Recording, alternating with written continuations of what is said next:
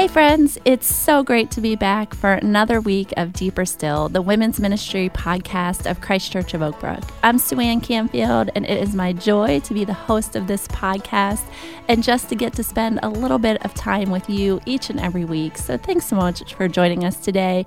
You know, I never take it for granted that you have so many other ways that you could be spending your time right now. So thanks for inviting us into your living room, to your kitchen, to your AirPods, and just spending a few minutes with us today. As always, I just hope you're having a great day and so glad you're here. So today we are going to jump back into our conversation on the book of James. So for those of you who have been following along, we are going to pick up with James chapter 3, and we're going to be in verses 12 through 18 today. But hey, if you are joining us for the first time today, welcome. You can jump right in, and if you are interested even in maybe taking a step further and joining a Zoom discussion group based on this podcast, we have some awesome women who meet throughout the week that would love to include you. So be sure to visit christchurch.us/women, and you can find a group that will work for you. Or hey, you might even want to grab a few friends and start your own group. So think about that as well. So to help me with our conversation today on wisdom, it's our big topic today, I have chosen one of the most wise women I know to be with me here in the studio, Sally Couture. Sally has been involved with so many aspects of the life of our church over the years. She and I served together in Mothers of Preschoolers, our MOPS ministry years ago. She's been involved with our children's and our worships ministry. She is a small group leader at our Well Bible Study. She currently serves as an elder, and many of you who attend Christ Church have seen her probably up front as a friendly face welcoming you to worship, which she does an awesome job at. So love her for that. Sally is also a 9 on the Enneagram, which makes her one of my favorite people to be around, and we're going to talk later why that is true. She is a mom to 2 amazing teenagers. She is a wife to Tim and is a thoughtful, wise soul. And so, friends, take a deep breath, open up your Bible to the book of James if you can, and settle in as we go deeper still. Well, hello, Sally Couture. Hello. Welcome to Deeper Still. Thanks. It's good to be here. How are you today? Loving our snowstorm that happened last night. So cozy. It's sweater weather. I love that. Little nervous about doing this after following your last few guests. I mean, Tara Beth, preacher extraordinaire, Carla, like so wise, and Chris, our historian. It's just a lot to follow. But you are Sally. You are exactly who God created you to with be. This super annoying voice you all have to listen to now. Oh, you know, it is the worst thing that you have to get used to, listening to yourself. And I always have to go back and listen to do edits and, you know, cut out weird parts. And to hear the sound of our voices. Yeah. Oh, it's just brutal. Yeah, when I used to be a teacher, I said to my class one time, I don't know how you guys listen to my voice all day long, because it's really kind of an annoying, it's great in my head. It's a really nice voice in my head. It's a really nice voice to me. I love your voice. Oh, you're sweet. I'm sure Tim says the same thing to you. Says, every day. I love to hear your voice Sally, every day. Your voice is just like roses. Just like roses. I love it. Well, you know, Sally, one of the things that I love about having you here and that I love about podcasting is it gets to introduce new voices to our listeners. And I know that is something you have appreciated. Oh, yeah. We just had this conversation. You said, I love that, you know, some of these women maybe you know or you see, but you don't really get to know. And right. Now here you sit and you and I are obsessed with our AirPods. Biggest like change of my life in 2020. Don't you feel like they've revolutionized your life? Oh, yeah. Oh, yeah. I'm trying to get like my 80-some-year-old mom on board. I'm like, wear some earbuds while you talk on the phone. That's right. Yeah. It's life-changing. So if you don't have a pair of those, ladies. Although mine don't fit in my ears quite right. I have small ears, apparently, and they keep falling out. Oh, I think they make little... Mine are the cheaper ones. Oh, yeah. You might have to pony up a little bit. Hear that, Tim? That's right. Tim's listening. We need to add Tim to our male listener list. There you go. So. Yep. Well, Sally, again, so great to have you here. I'm so great for women who don't know you to get a chance to hear some of your story today and just to hear us be 2 women who love the scripture and want to talk a little bit more about what it looks like in our lives. So that's what we are going to do today. Yay. First, though, before we do that, I know it has been a while since our listeners and for our discussion groups have been actually in the book of James, and I don't imagine that they've been spending the entire break like reading over and over every little word of James. And so I want to dust off those cobwebs first and just kind of reset the context of where we're at in this book of James, or even for our new listeners, if maybe they're just catching up, I want to give them some context. I'm going to take a minute and do that, and then I'm going to ask you to actually read the passage that we are going to look at today. Does that sound good? Yep, sounds good. Okay. So friends, remember that when we're talking about the book of James, James was one of the earliest pieces of literature that we have in the New Testament. So when we think about the life of the early church, and after Jesus' life, his death, his resurrection, and then all of a sudden you have all of these people who have been changed by the life of Jesus, who are trying to figure out how to do church together, how to do life together, and they don't really know what they're doing. And so James is one of the first letters that we have to the early church to say, hey, here are some ways that you can live out this life, this Jesus way of life that we profess together. And so James, remember, is the brother of Jesus.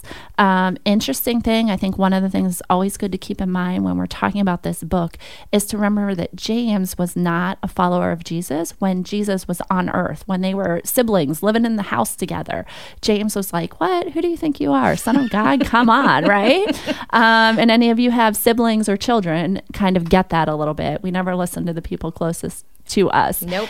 So after the resurrection of Jesus, we see that James actually has an encounter with the resurrected Christ. And the scripture doesn't tell us a whole lot about what happens in that encounter, but what we do know about it is it radically transforms the life of James, because he goes from being skeptical or an unbeliever to all of a sudden being full in, sold out to the gospel of Jesus Christ, and to becoming one of the key leaders of the early church, right alongside Peter and Paul. And so it's a really cool piece of the story. And so some of the things that we've talked about over the course of this podcast that James is reminding the early church is how to live, how to live out in this world. Remember, they were scattered. So listen to some of these words if they sound familiar to where you're at today. They were isolated, they were scattered, they were disoriented, they were persecuted, they were in financial trouble, they were enduring all kinds of challenges. They didn't always know who to listen to, which way to turn. And James writes this letter, and he looks at them in the midst of all these circumstances, and he says, hey church, guess what? I know that you're going through all these things, but you have to find a way to look like Jesus. It matters. And so he says, here's some of the ways you can do that. You can persevere through your trials. You can take care of the poor. You can treat everyone, regardless of their social status, their ethnicity, or their income. You can treat them like they are children of God. You can watch the words that come out of your mouth. You can recognize the power they have to harm or to bless. Now, James didn't have social media, but if he did, right? I'm sure that would be a subtitle in our Bible. Sally, I'm pretty convinced, how to use your words on social media. And he would remind us of this. So they live forever. That's right. How you listen to others, how you serve others, how you love your neighbor as yourself, all these things, how they work together to live a life that actually aligns your actions, what you say you believe, to your faith in this Jesus, the character of this beautiful, wonderful Messiah, that those two things match, so that others will see your good deeds and praise your Father in heaven. So that's James in a nutshell. How was that, Sal? Sounds good. So easy. So live easy. It this way. I know. And so hopefully that's ringing some bells right now as people are listening, like, oh yeah, that's what we've been studying. That's what James is all about. So as we move into chapter 3, the second half of chapter 3, this whole thing sets us up so perfectly, because James is going to challenge us today to examine our source of wisdom. Okay, think about that. Our source of our wisdom. Yeah. So dig deep. What well are we digging from? Where is the things that are coming out of our mouth, the way we are living? What is our source for those things? Because James tells us very clearly that there's a good source, there is good wisdom, and that wisdom comes from God. Yep. And there's honestly, there's bad wisdom. I don't even know if we can call it wisdom. It's just bad. I don't know. Most people do. But yeah. Maybe they think it's wisdom. Right. Yep. But it comes either from the world, or take a step deeper, it comes straight from the father of lies himself, Satan. And so part of there, and also there's a very big difference, as we're going to see, in how these things play out in our lives, what kind of character that makes us look like, depending on where we are drawing from, where our sources. And so I want you to pay attention to that today as we talk about this. So Sally, will you go ahead and read those verses for me and for me? And as our listeners are reading, I want them to kind of think about the same question I'm going to ask you in a minute, and think about what words pop out as you read this. So this is James 3, verses 13 through 18. Who is wise and understanding among you? Let them show it by their good life, by deeds done in humility that comes from wisdom. But if you harbor bitter envy and selfish ambition in your hearts, do not boast about it or deny the truth. Such wisdom does not come down from heaven, but is earthly, unspiritual, demonic. For where you have envy and selfish ambition, there you find disorder and every evil practice. But the wisdom that comes from heaven is first of all pure, then peace-loving, considerate, submissive, full of mercy and good fruit, impartial and sincere. Peacemakers who sow in peace reap a harvest of righteousness. So Sally, just in reading those verses, what are some of the words that stand out for you? And let's maybe start with the positive words. Oh yeah. I mean, I think that the showing it by their good life, by deeds done in humility, not to get a pat on the back, doing it because that's what you're supposed to do, and because you feel moved emotionally in your heart to do something good for someone else. That's big. The one that really stuck out to me is in verse 17, where it says, but the wisdom that comes from heaven is first of all pure. I mean, it's pure. That's the root of all of it. And then it goes on to be peace-loving, considerate, submissive, full of mercy and all that. And impartial, sincere. These are all things we want, I think, out of life is peace, is mercy, sincerity, consideration. Those are all things every human desires deep down. And that's what wisdom is living a life that gives that and receives that. I love that you pulled out that word pure, and you made that the source. I missed that. I didn't really think about that. But if it's not pure, all of those other attributes flow out of something that is pure and good and right from the very beginning, and then you get those other things. Right. But it's got to be pure. And who is pure? Right. God. There's only one who's truly pure. Right. Yeah. So if it's pure, it's from God. I love that. Yeah. Hard to decipher sometimes if it's pure in our human minds and our human hearts, but at its purest, that's from God. Yeah, yeah. And I think in our conversation today, that's a good caveat to make, is we're not gonna be the answer all the how questions of this from how do you know? How do you know which is evil? How do you know? We're gonna be able to see the fruit, and that's a really good way to say, is it from God or is it not from God? Oh yeah. Because you can look back at these words and say, well, is it humble? Is it considerate? Is it peaceful? Then maybe what's happening is not from God. Yeah. But there's no one roadmap or here's your 5 steps to know. Right. Other than knowing the source. Yeah. A light doesn't shine on it literally and say, this is pure. But when you look back or really dig deep, you can tell if it is pure and of God. Yeah. Yeah. Awesome. So let's go to the flip side of that. What are some of the negative nothing words? in What's this. the contrast? Yeah. Demonic, unspiritual, not from heaven.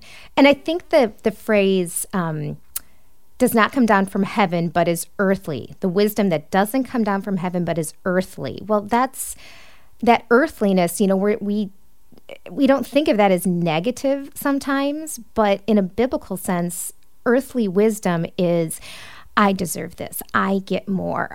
That's not fair. Those kind of things that seep into us and then come across maybe as wisdom the world is telling us, things the world tells us we deserve or we should do or we should get. Well, that's not wise. That's sin often, or of just pure gimme-ness. And that's earthly. That's not heavenly. God's not a gimme. Yeah. And it's funny. I think sometimes that's where it gets hard for us to decipher, because we can see what's evil or demonic. I mean, Right. those are easy, strong. right? We can, those are really strong words. James is a really strong, that's how he doesn't pull any punches. So really strong words. But when we think about this earthly wisdom, it can creep in, because there are wise things from people who are maybe not of God that are on earth. Sure. It's not all bad. No. That's not to say that they can't have wise things, but this source, and then starting to decipher, because earthly wisdom sometimes looks really good. Oh, yeah. Because it makes us look good. Yeah. And it feels good. It feels good. Yeah. Yeah. I love in one of the commentaries, that I read was saying worldly wisdom comes from a limited perspective. So when we have a limited perspective, when we don't have this eternal perspective, again, where wisdom, like holy wisdom comes from, then all of a sudden all we can see is what's in front of us. Mm-hmm. The only situation we can see oftentimes then becomes our own, or the circumstances right around us. And I think a lot of times that comes out as this self-advancement, climbing whatever ladder may be in your life that we sometimes feel like we need to climb, or the immediate pleasure, the immediate hit on whatever ice cream flavor is your favorite. Yep. Is ice cream wise? Is ice cream? I wouldn't say it's unwise. So if it's banana, it's unwise, because that's just bananas Depends are wrong. on your flavor. That's right. I have a box of Frango mints right now from Christmas. Those are so wise. I think they're wise. I Mint agree. is a very wise combination with chocolate. Sorry, we so digress. But I love that it said this kind of wisdom, it measures only how it affects you. Right. How you can advance yourself, promote yourself, assert yourself. And the primary question you ask is, what can I get out of this? Mm-hmm. So that's a good, earthly wisdom, right? Well, and it's all about you. Think about, the term influencer, an Instagram influencer. There's people out there that their sole job is to influence others in what to wear, what to buy, where to go, how to take a picture, whatever. Okay, that's not a, in and of itself, that's not a huge harmful thing, but people become so enamored with the influence of another person. That's an earthly, unwise thing. God is not going to have people have their influence be, and this is kind of running in a circle a bit, but the influence shouldn't necessarily be like how to look a certain way physically. More, it should be, how do I make this world a better place based on my understanding of what God wants? That should be the influence. Yeah. And so I think we're so caught up in that in this world now of how do we influence others in a purely superficial way. Right. Yeah. There's so many, that's a great example. And I think there's so many examples of that. I'm thinking about even, wisdom. The world tells us about how to raise our children, or what's important. Mm-hmm. You look at, I was just talking to a friend the other night about just how sad it is, and I know you have teenagers, and so this is heavy on our hearts with those of you listening who have kids in school who are isolated right now, and just the mental health issues that's creating. Mm-hmm. And the world would say, I think part of what's created that, the earthly wisdom says, look at your test scores, look at your grades, look at your, how do you get into college, your college application. And I think it's created so much anxiety and pressure on kids today that even we think it's so easy for us to get caught up in that earthly wisdom. Yeah. Right. And then it has a sometimes negative effect on our children. And I'm not saying that's what's happening during COVID right now, but I'm kind of wrapping that all up a little bit. It's just how easy it is to look at earthly wisdom and fall into that when our source isn't right. Mm-hmm. And I found the Proverbs 10:23 said, "A fool finds pleasure in wicked schemes, but a person of understanding delights in wisdom." Well, who wants to be a fool? I mean, that's just, it's so, Proverbs is so interesting the way it just throws out these little things that you can just pass over. But I'm like, well, I don't want to be a fool. Mm-hmm. I don't want to find pleasure in wicked schemes. But a person of understanding delights in wisdom. Well, that's the goal in life, I think, is to become more and more wise. And for us as Christians, that should be wisdom in our Father. Yeah. I love that you brought up Proverbs because if I'm not going to read this whole thing, but if anyone wants to go to Proverbs chapter 1, verses 20 through 33, it's this picture of wisdom as a woman. Yes, I read that today. Standing on the street corner, yelling, hello, anyone listening, and people just going by and not listening. And then you see, again, the fruit of these people's lives who don't stand and listen to the very clear thing that is standing on the street corner yelling at them. And so great picture. Proverbs is full of great stuff. And I love that it's a woman who's the wisdom. Of course it is a woman. Say that on a woman's podcast. That's right. But I do love how God, even like when you asked me to do this, and I was kind of hesitant at first because I am not a pastor. I am not, I'm just a regular old everyday person. You're the beloved of God. I am. Sally. Didn't you listen to the last podcast? I don't have credentials to be doing this, but except I can talk up a mean streak. But on my Bible app, the verse of the day was James 1:5, and it just came up the day after you asked me to do this one. I said, well, let me pray on it. And that's, if any of you lacks wisdom, you should ask God, who gives generously to all without finding fault, and it will be given to you. I'm like, okay, God, I get the point. I might have something someone needs to hear. So I just think it's fascinating how throughout the past week after I agreed to come on, God keeps dropping little wisdom nuggets of scripture or, just stuff in my lap. Like, okay, come on, you've gotten some wisdom from me. You reached out to me and I gave it to you. So that's my I don't know where this is going, but God's got a plan. He does have a plan, and I'm so glad you brought that up because that is how he speaks, and that is how he affirms things in us, and that's part of our wisdom. And what we need to do is look for those opportunities, and not opportunities, but when God is present and clearly speaking, that we don't blow by that, but we say, okay, God, is this real? Yeah, you know what? Clearly, he's bringing James 1:5 and 6 up to you. Yeah. He's saying something to you in this. And so, Sally, I'm so glad that you mentioned all of that, because one of the reasons I invited you here today was not so that we could get deep into the weeds about theologically what these verses mean or what the Greek word means for, we love doing that, and I'm all for that. But I think the reason that God kept bringing you to my mind is because I've known you for a long time. We've journeyed some life together over the years, and I have seen you, and you've been vulnerable about this in a lot of different spaces. You've shared this with some different women, but I've seen you, especially through pieces of your journey, I'll let you share, where you have had to rely on the wisdom of God in a way that has been, you've gotten to a place of knowing you can't do it on your own. And you've so fallen on your knees, you and Tim both, to ask God for wisdom in your life. And that's why I invited you here today. And I want you to just share some of your story, wherever you want to start, and I will follow you. Okay. Well, it's important, I think, to start with the fact that I have always felt a calling to be a mom. From the time I was a little girl, I have been obsessed with babies. If there's a baby in a room, I will gravitate towards it.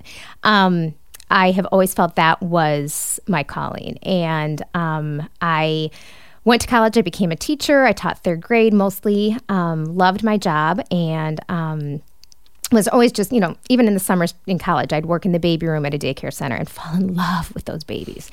Met my husband, and, we just both knew we wanted children, and I couldn't wait for the whole experience. I couldn't wait for the pregnancy, for just everything about it seemed fascinating other than the labor part. But God had some different plans for us. So Tim and I were married 3 years, I believe. I think it was 3. I should know this.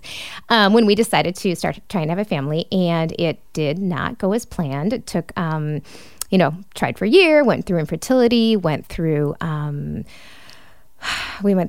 vitro, we went through egg donor. We had one pregnancy that went to 8 weeks, and then we lost that baby. And but again, God in his wisdom had Tim at the appointment with me, had the doctor there to talk to us other than just the ultrasound tech. And every step of the way, God really was there with, Tim and I, our faith is very strong and was with us and kept us very much on the same page. Like, we both were ready to move on to each new step at each moment. And so it was through adoption that we became parents. And our adoption journey was, I won't go into all that now. If anybody out there listening wants to ever talk about adoption, I have two beautiful, beautiful, lovely stories. And God really was with us, making it so clear to us which we've opened adoptions, and we met birth parents before our children were born. So we connected with our birth parents prior to their birth and made the decision. The birth mother chose us, and we chose them. And so it was a beautiful thing that God made clear what children were supposed to become our children. And and it was ironic with our first child, Emma. It was 9 months from the time we started our adoption journey, met with the agency, got the ball rolling, to the time she was born. I'm like, oh, how ironic is it? 9 months, that was the time period we waited. And held her within an hour of birth, really bonded with her lovely birth mother in the hospital, spent 3 days just, hanging out, holding this beautiful baby and crying and laughing and all that good stuff. And left the hospital with her a couple days later. And I think it's important to, I'm not going to share both stories all the way, but with Emma's birth, her birth mother was so strong, and both of their birth mothers are so strong. And as we're leaving the hospital, and she handed this baby to me for the last time, and I just I'll cry now if I think about it too much, but she's like, come on, no more tears. I'm just glad I could help make your dreams come true. Wow. I'm like, oh my Lord, thank you for putting this woman in my life, And then, the first year with Emma was just everything I had dreamed of as a mom. I mean, she was the most, of course, beautiful baby there's ever been on the face of the earth. She was smiley and happy and hit every milestone and was just slept through the night on her own. I mean, you name it, it was great. I chose to stay home with her and not go back to teaching. It was, everything about it was so divinely beautiful. And then when she was just a little over 2. So she turned 2 in July, and Ben, our second child, was born in October. And again, a beautiful, beautiful birth story. Know both his birth parents, and just lovely. God, so many interesting things with that story too, of how God worked the whole process to make sure we were with this child. And when Ben came home, it was just, again, such a joy, such a happy, chubby, adorable baby. You knew Ben as a newborn, and he's, always been this happy-go-lucky little guy. So that's the basic, story of I always wanted to be a mom. And so once I finally became a mom, though it was a long journey, 6 years of infertility and a couple years of adoption stuff, it was amazing. And because I felt this was my calling, I thought I would do it perfectly. And I thought it would be easy. And I thought, this is it. I've gone through the hard stuff. Now it's going to be the fun, easy stuff. And I was determined, I look back now, to make an adoptive family look so well-adjusted and perfect, so people understood that adoption was a beautiful, joyful, amazing thing, because it has a stigma to it sometimes. People still don't always understand how you can love an adopted child the same as a child you gave birth to. Like, they are my children, whether I gave birth to them or not. That's right. They're my children. Yeah. I just happen to also have a couple other people that were a really, really crucial part of that process who are also their parents in their birth parent role. So I got kind of caught up, I think, in looking a certain way, always having them dress super cute, always, just silly things. Got caught up in how I wanted us to look so perfect. And as I'm sure many people listening know, that's not how parenting is. What? I know. I should also mention that both Tim and I are second compliant children. We are the children that the parents say, stop it. And we go, okay. And so naturally your children would act this way. You'd think so, especially because I was also a teacher, so I could control 34 kids, no problem.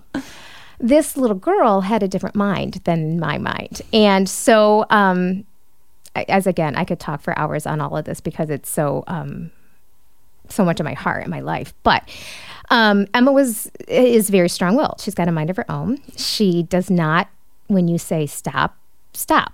And this became hard for me. This became very hard to recognize that I wasn't parenting her the way she needed to be parented. Mm-hmm. I just kept kind of digging my heels in, going, no, if I do this strongly enough, she will hear me. She will listen. And so over the years, our relationship became more and more challenging. I was more and more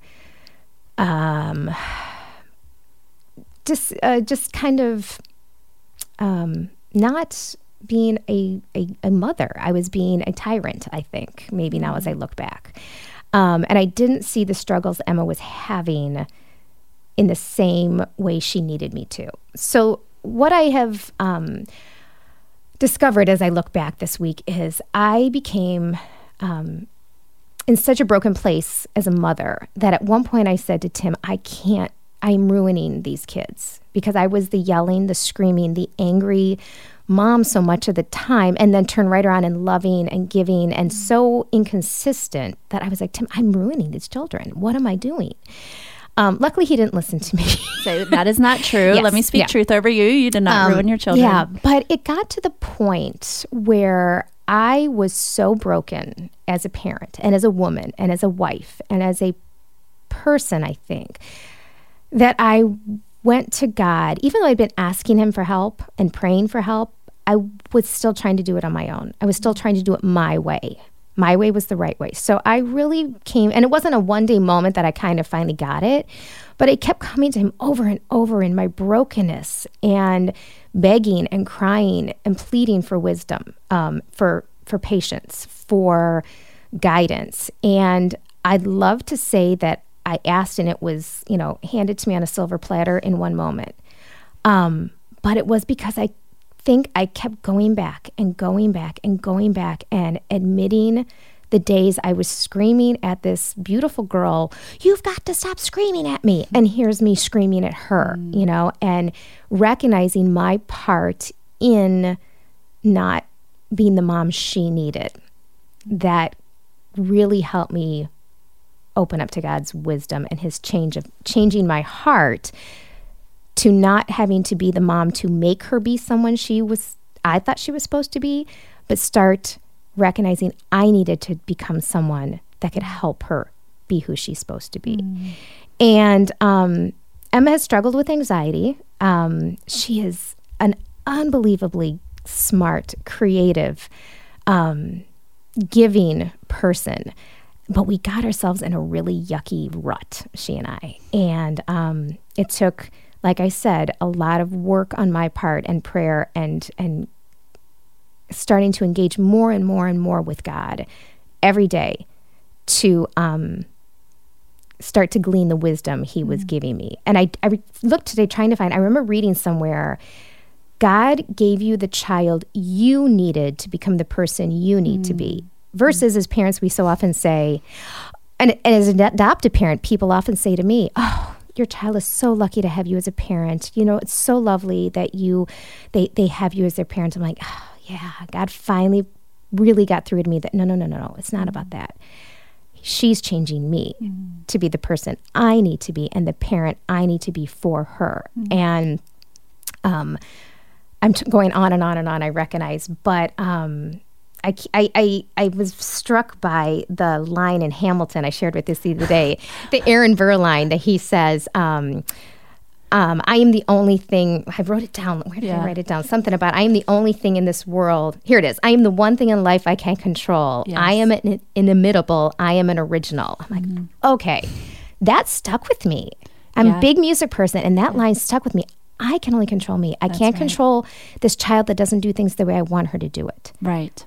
I can only control me. And I can only control me well with God. Yes. Yeah. Yes. So that was a long rambling. I'm sorry. No, that's really good. And I'm so glad that you shared that story, because a couple of things that I draw out from that. First of all, after our conversation yesterday, I listened to the entire Hamilton soundtrack. And so thank you for that. I love my other life-changing thing of 2020, Hamilton on Disney+. But what I love is you're talking about this idea when it comes to wisdom. It wasn't a one-time thing. We read that verse in the beginning of James 1:5, and ask God for wisdom and he will give it to you. And sometimes we say, okay, God, I know I'm supposed to ask you for this, and so I'm going to ask you for wisdom, and where is it? Right.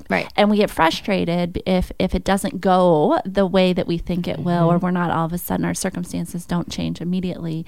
And I love that you paint this picture of this, what's been a decade plus long process for you of continuing to going to God for wisdom. It's that pivot that we talked about last week. You kept pivoting back to God's wisdom and realizing that you couldn't do it on your own, that you had to dig deeper into your source, that your source, sometimes we think, we can do okay on our own, and our source is knee deep, ankle deep. I don't know what the, but the well, I don't know. I don't know what I'm saying, but the well is way deeper than that. And I love that those two things you kept recognizing. You kept recognizing that it wasn't one time you needed to ask for wisdom, over and over and over again. And then you realized that even when you thought you had some, you had to keep digging deeper into the source. Right. Into knowing who God is, who you are, and all those things that allow us to live, to finally see the fruit of some of the stuff that happens when we invite God's wisdom into our life. And seeking help, working with a therapist who helped me, seeking help from wise women like, my dear friends like you, who supported me through this and let me cry on their shoulders and didn't tell me you're a bad person. Said, okay, we'll pray about it. Let's go, and I can look back now and see how much I have learned. I'm 51. I never, ever thought at 51, when I look back to my 20s, I wouldn't have it all together. I thought by now, it'd be like, I have arrived. It's funny how old 50 looks when you're younger. You know how old anything looks. And for those that can't see me, I have let my gray hair grow in. I've earned these silver, the silver crown I laugh about. But, there's just so much... that I can now look back and say, I've come so far because God didn't give up on me. I knew he wouldn't, but I had to trust in him and keep going back to him. One of the things I jotted down when we were talking yesterday is that you said that that asking for God's wisdom, when you really ask, you do it from a place of utter dependence, of brokenness, of exhaustion. And you said you got to a place, you and Tim both, where you knew you needed God's wisdom alone because you couldn't fix it on your own. Right. And you got to a point of full release. I bolded that, a point of full release. Did I say that? You did say that. See how wise you are? Oh, yeah. It's a hard thing as a parent, especially someone who longed to be a parent and didn't come to it quickly or easily. To admit, I'm not doing this well. I need help. I need support, and I need this not for me, but I need this more for my daughter, and my son. Yeah. And, we can apply that to so many different situations in our lives, whether you look at parenting, whether you look at your marriage, whether you look at your career, whether you look at just, you look around in the midst of 2020 and you think, is this where I want to be in my life? And you look at all these things that you thought were going to be a certain way, and maybe they didn't turn out as you expected. And what do we do with that? Do we become the angry, bitter, selfish, ambitious people? I'm just going to work harder, try harder. I'm going to yell at my kid more. I'm going to, pretend like I have this perfect marriage or this perfect career to make it look like, when in the inside, there's all kinds of bubbling stuff that is not from God that comes out. Or when we get to those places and say, this isn't turning out the way I expected, do we go back to the source? And I think that's what your story paints very beautifully. Yeah. And it's interesting to have had to recognize along the way that pride of wanting to look like the all-American perfect family was getting in the way. I had to recognize that I should not take pride in how my family looks.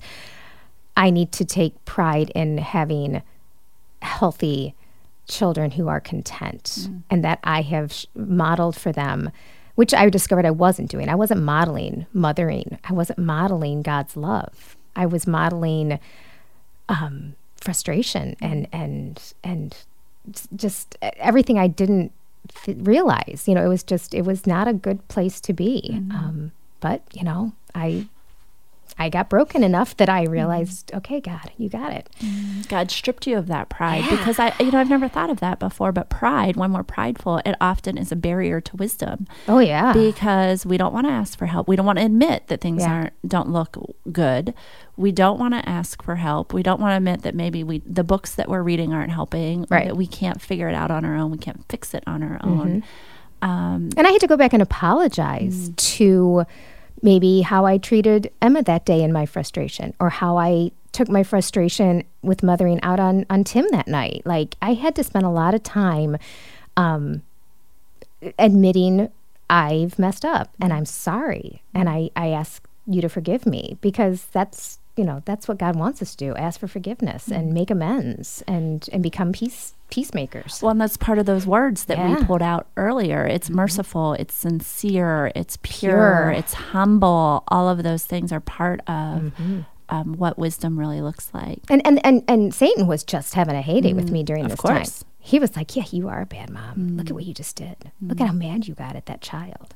I mean, the guilt, the all-consuming guilt of losing your cool as much as I was losing my cool was horrible.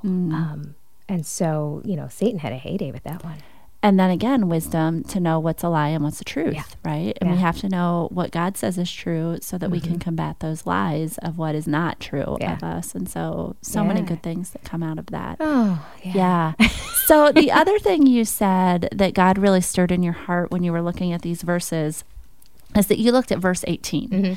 And verse 18 says, peacemakers who sow in peace reap a harvest of righteousness. And you said that really kind of brought up some new things for you that you weren't expecting. No, because I was really focused on the wisdom part. But then thinking about, I did a little, Googling the difference between a peacekeeper and a peacemaker. And a peacekeeper, according to what I found online, desires to maintain peace by avoiding conflict, maintains the facade of peace with others, versus a peacemaker resolves outer and inner turmoil in order to establish peace, although on my notes I wrote peach, with others and within themselves. Someone who reconciles people with God and one another, taking the initiative to get involved in conflicts with the intention of building bridges between parties at odds. And I've realized how much I was trying to keep the peace, like, stop the fighting with your brother, just clean up your room, just trying to keep the peace, because I'm a 9, which is a peacemaker on the Enneagram. I wanted things calm. I wanted things peaceful. And I was just trying to keep the peace as opposed to helping to dive into some of the conflict in a peaceful, pure way to teach skills on how to become peacemakers.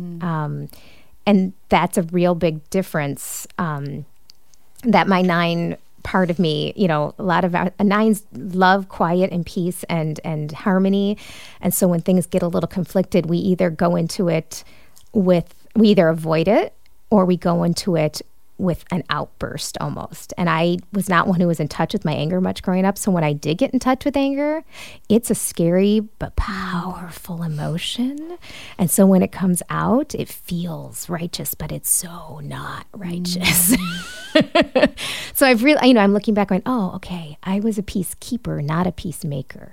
And that's big. That's such an important distinction. Yeah. I think the first time I heard that was a couple of years ago. I think Dan, our senior pastor, preached on that. Yeah. And I remember sitting in a preaching team meeting with him when he was talking about this idea. And I was like, what are you saying? I've never heard this difference mapped out. And you even say that a peace, if I'm remembering what you said right, that a peace maker will even intentionally enter conflict to make things right. That is scary. Stark contrast of a peacekeeper that's just like, okay, everyone, don't just be quiet at the dinner table. Yeah. And again, that was how I wanted to appear, I think. Peacekeeping, we're all sitting here nice and cute at the restaurant and everyone's coloring pretty and blah, blah, blah, blah, blah.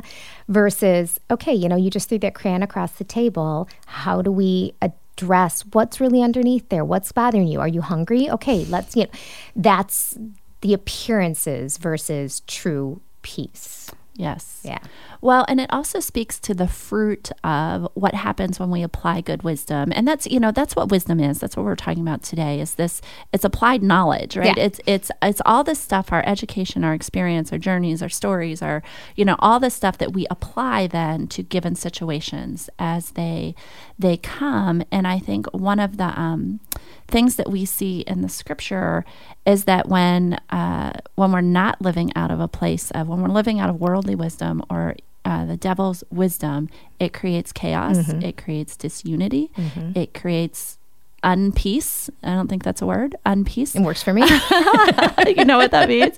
And so being that difference between a peacekeeper and a peacemaker, someone who's wise will know how to step into those very hard places and to actually make them to be a reflection of the glory of God, to be that character that's humble, and to be merciful, to be sincere, and actually create something that's not chaotic, that's not has disunity. They actually create harmony because of how they're able to use that. And that's a fruit of the sources of wisdom in choosing the right source. Exactly. And can I share that Rick Warren quote? Yes, please do. This is so good. This is how God speaks. So I had shared this from a devotional a year ago on my Facebook feed, I think it was, or Instagram, I don't know.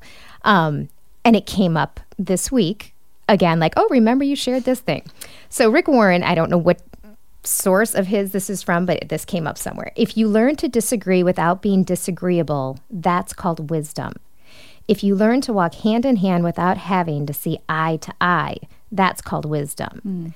And that kind of led me to thinking about like Mr. Rogers. I mean, you and I both love Mr. Rogers, and just, how that's so much of what he was trying to do is just see each other, see and recognize our differences, but be able to do it in a way that is kind. We're not all going to see eye to eye. Our country right now cannot agree on anything, nothing. And maybe I'm Pollyanna in this, and I'm a pretty, we laugh in my family that I'm a cup half full person. Tim's like Mr. Philosophy, wears, the cup, and Ben and I are both kind of cup half full, and Emma's like, who took my cup, So it is just, but I know that's kind of a like everything will be fine point of view, but until we show respect to each other that we're not going to agree, but we care about each other, and that there is right or wrong deep down that God has made clear, it's not gonna get better. We have to be able to disagree, but not be disagreeable. Yes. I love that. Yeah, and I think this passage, and again, we've talked throughout the whole book of James of how relevant it is for today. I think we need to hear. I'm so glad we're starting January 2021 with this passage, because we didn't know when we planned this what would be happening in our country over the last several weeks. And I think we have seen some bright lights. There has been some good and some peace that has been made since January 6th. But I think we as believers and we as the church need to just dig in deep as women in our, I say this all the time, as women, I believe that we have one of the most unique influences in our world today.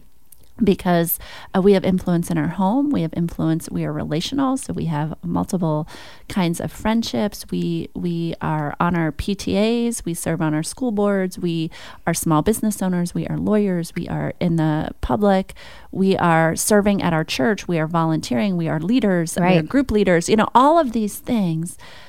Ladies, we need wise women. I mean, we need women who are using their influence, who know, going back to last week, who know who they are as God's beloved, first and foremost, and then who use a wise influence in this world that feels chaotic and disorderly so often, that can bring peace and can bring mercy and can bring sincerity and all these good things that God wants to bestow on us so that we can bestow it on other people.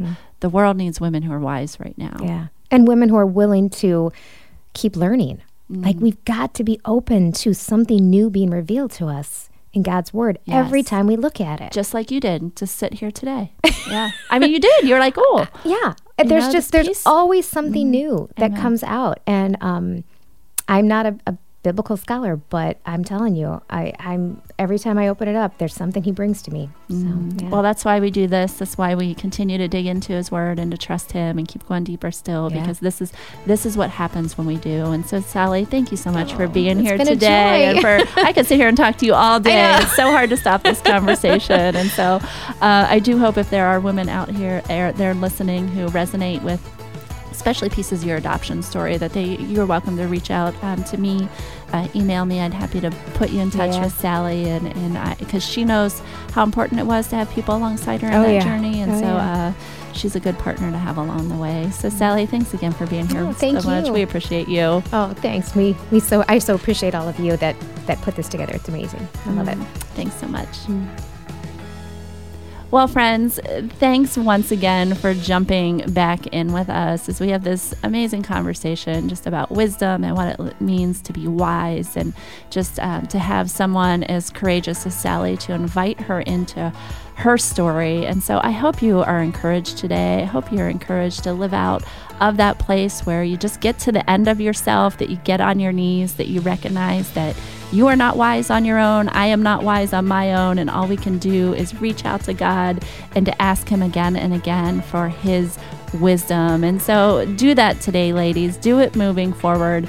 I'm going to leave you today with a verse that points us to Jesus that I think is such a good example of this, and I want it to encourage you today. I want to remind you before I share that, remember, we're going to move to an every other week schedule, and so we'll be back here in 2 weeks, and so that'll give you plenty of time to catch up, to share this, to follow us on Instagram or Facebook at Christ Church Women, or to even join one of those Zoom groups, so be sure to do that. But let me leave you today with the best example of wisdom that I can find in the person of Jesus, where Paul writes this in 1 Corinthians: Jews demand signs and Greeks look for wisdom, but we preach Christ crucified, a stumbling block to Jews and foolishness to Gentiles. But to those whom God has called, both Jews and Greeks, Christ, the power of God, is the wisdom of God. For the foolishness of God is wiser than human wisdom, and the weakness of God is stronger than human strength. So ladies, today, be strong, be wise, whatever lies ahead of you, you got it by the grace of God. He is with you and for you. So go in peace today, have a great day, and we'll see you back here next time as we go deeper still.